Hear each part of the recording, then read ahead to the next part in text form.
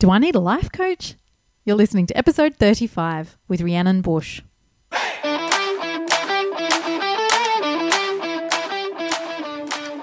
Welcome to the Do I Need a Life Coach podcast.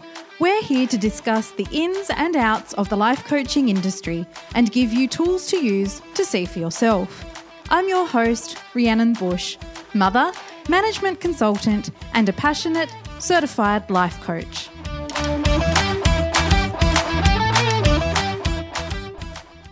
Well, hello, my friends. Welcome back. I hope you are sensational and I hope life is exactly where you want it to be. If it's not, reach out. Happy to chat. I was recently talking to a business owner of a really cool business here in Tassie that recycles hospital waste. And after spending a lot of time in emergency with my son recently, he's okay and he's on the mend, thank you, and also being in hospital myself throughout my pregnancies, the amount of hospital waste was fairly shocking to me, and the fact that nobody was doing anything about it. So to come across them was just incredible, and learning about them, what they're trying to do, it was truly inspiring. And again, just amazing that there aren't more companies like GreenMed or people that are doing it. It's so important to minimize waste, whether that's financial waste if you're spending too much money on a whole lot of stuff you don't need, or wasting it in the home in the way of rubbish and not recycling, wasting food, wasting water. Just all around reducing waste, I believe, is important. We live in such a consumer-driven society where everything is disposable, and if you break it, just go and buy another one, instead of taking the time to fix it, reuse it, and until it is beyond repair, really exhausting the life that product has. So it's very much our culture to throw away, start again, buy new, instead of fixing it. My grandfather was a hop farmer, and the family joke would be that he wouldn't even waste an old nail. He was incredibly frugal, and that was to do with everything. That was to do with the food he ate, the clothes he brought, the house he had, everything. He was extremely waste conscious. So I was talking to this business owner about where they're at, what they're doing, and the conversation rolled around to them getting back on their feet post-COVID. COVID was a difficult time. And one of the things they spoke about was re-engaging with us as a business services provider to collaborate with them and help them develop a strategy and their plan of attack moving forward to really expand and make moves within the next 12 months. I let him talk for a while because I was curious about trying to gauge what I believed was truly important to him. And what I could tell was that he was pretty stable in the job that he had. So finances weren't the driver for him wanting to take quick action and grow quickly. But what was really important to him was his purpose and the vision for him, for his business and his business partner, and what they wanted to achieve together to make a difference and instigate lasting change to keep hospital waste out of landfill. And after hearing him speak for a while, I explained a little bit about my background, and eventually I took him through an exercise I do with all of my clients. Yes, all of my clients. So as you head into big life decisions, and I can't express the importance of this, ask yourself what it is you may regret. That's the filter question I ask myself whenever I'm about to make a big decision or take action on something that I may be uncertain about or that may not quite feel right. That may be because it's a big challenge, so it's a bit scary, which then tells me it might not feel right. Or it may have a really big impact on my life or my family, or, I may be really uncertain as to whether it's the right thing for me to do for me. And sometimes, to be honest, maybe I take it too far by becoming concerned that time moves so quickly. I tend to have a big thing around time, and I make the wrong choice. So I won't be able to undo the choice I've made. And that sometimes keeps me a little bit stuck. It's something that I know I'm working on and I work through a lot of the time. And that's why that will I regret it question really, really helps me make a decision and just get on with things.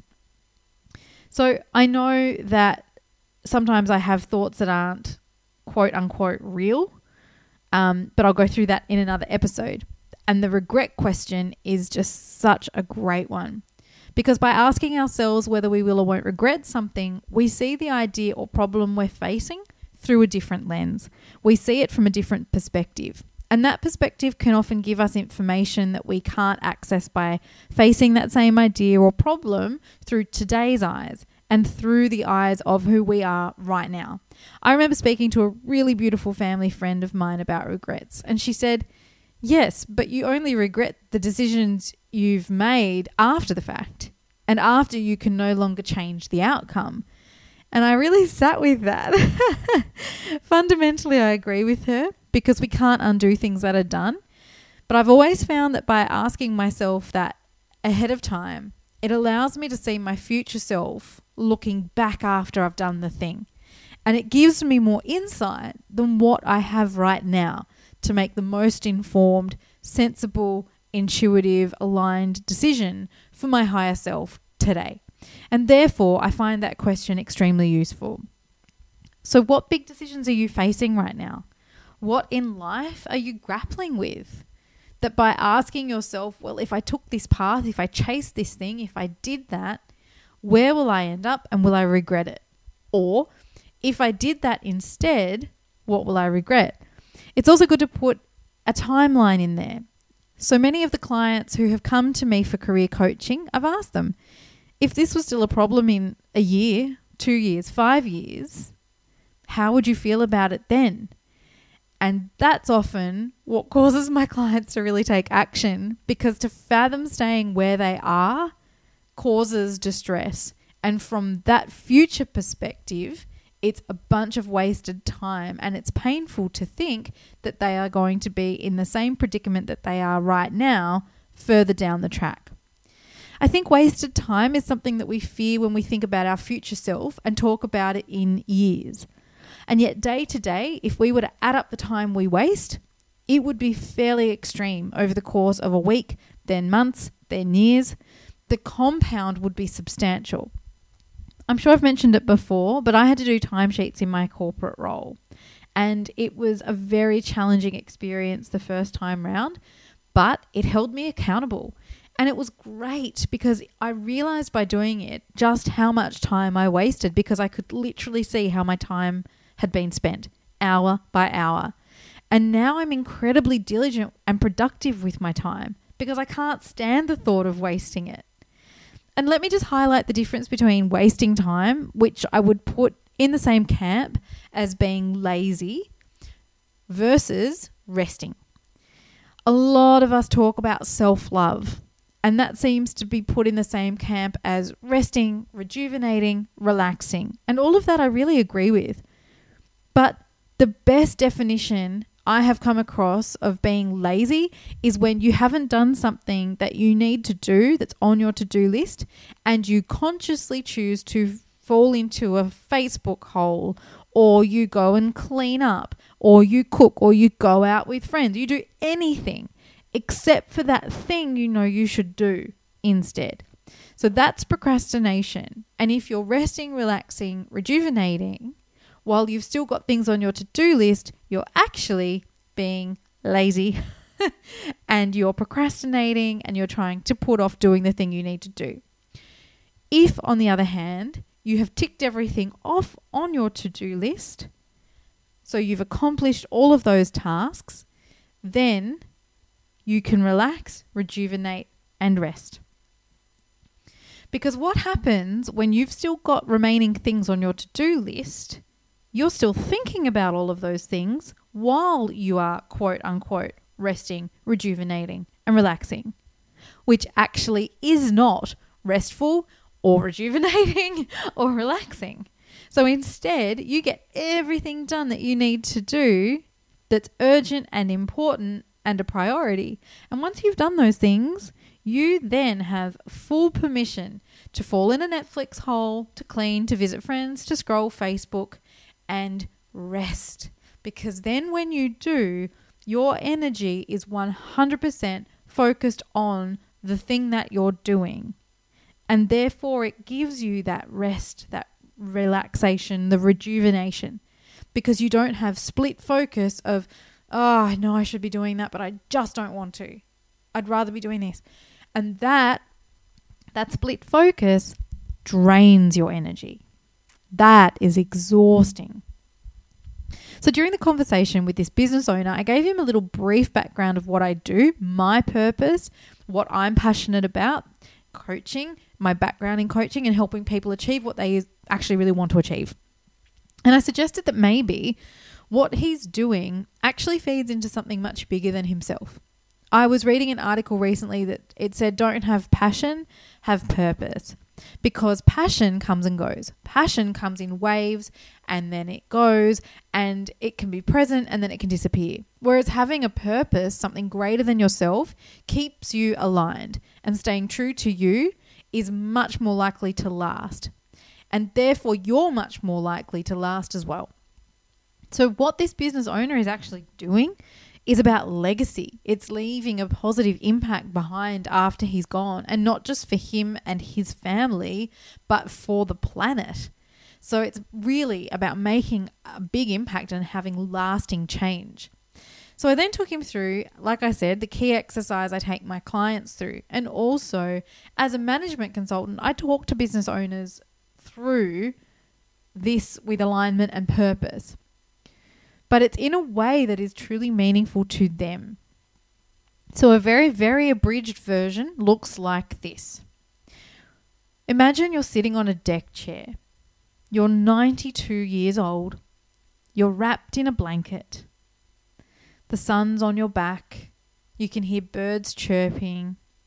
You can have a beautiful view where you can see whatever it is that you can see. And it's still and it's quiet. And you're reflecting on your life. All that's been, all that was, all that you were, and all that you did. And what are the things you look back on and remember? What are the defining moments that changed not only the path you took, but the person you were and then who you became? What do you regret? What are you most proud of? And what, if you could rewind the clock, do you wish you could do differently? When you think about your overarching life and all the seasons, and yes, there's many more than 4 seasons in a human being's lifetime, right? Think about your life in its completeness, its wholeness. Think about the exact season you're in right now, and then zoom out to see your whole life on a spectrum. This section, this season, it's a blip on the radar. Isn't it? Think about it. So what's the rush? When we think about doing something over the course of our entire life that we are aligned to, that we care about, that we are willing to fight for, and that's bigger than ourselves, something that makes a difference, 12 months is a microcosm of our life. Yes, it matters. And it's also minuscule. People overestimate what they can do in 12 months, and they grossly underestimate what they can do in 10 years. So instead of looking at 12 months or 3 years for your personal or business strategy, extend it over a longer period of time.